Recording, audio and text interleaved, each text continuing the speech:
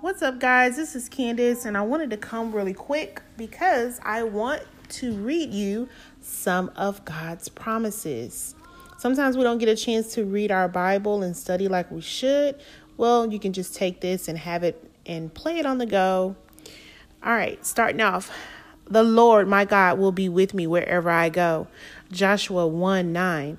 God will keep me in perfect peace if my mind is stayed on him. Isaiah 26:3.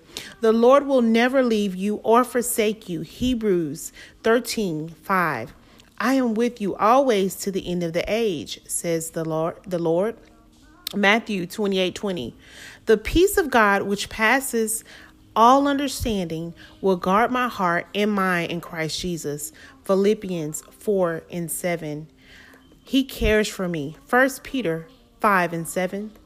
I will do even greater things than Jesus did because he went to the Father.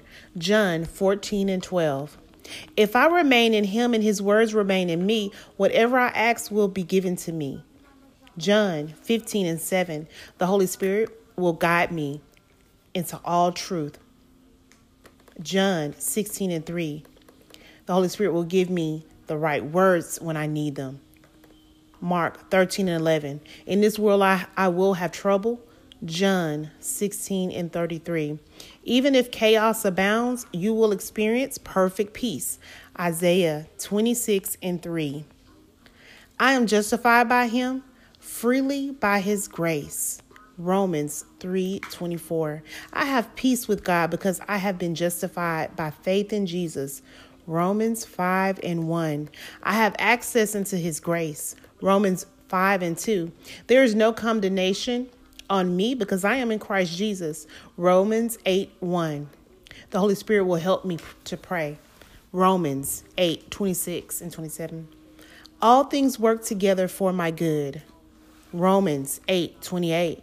Nothing will separate me from the love of Christ. Romans 8:35. I shall bear the likeness and resurrection body of Jesus Christ. 1 Corinthians 15:49. My labor in the Lord is not in vain. 1 Corinthians 15:58. God has created good works for me to walk in today. Ephesians 2:10. I am being transformed into his likeness. 2 Corinthians 3:17. God won't let me be tried or tempted beyond what I can endure. 1 Corinthians 10:13. God comforts the downcast, including me. 2 Corinthians 7:6. God is able to make all grace abound to me, so all my needs will be met. 2 Corinthians 9:8. I am worth to God more than the birds that he feeds. Matthew 6:26. God will supply all my needs. Philippians 4:19.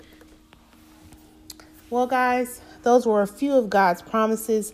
I hope that is enough to hold you.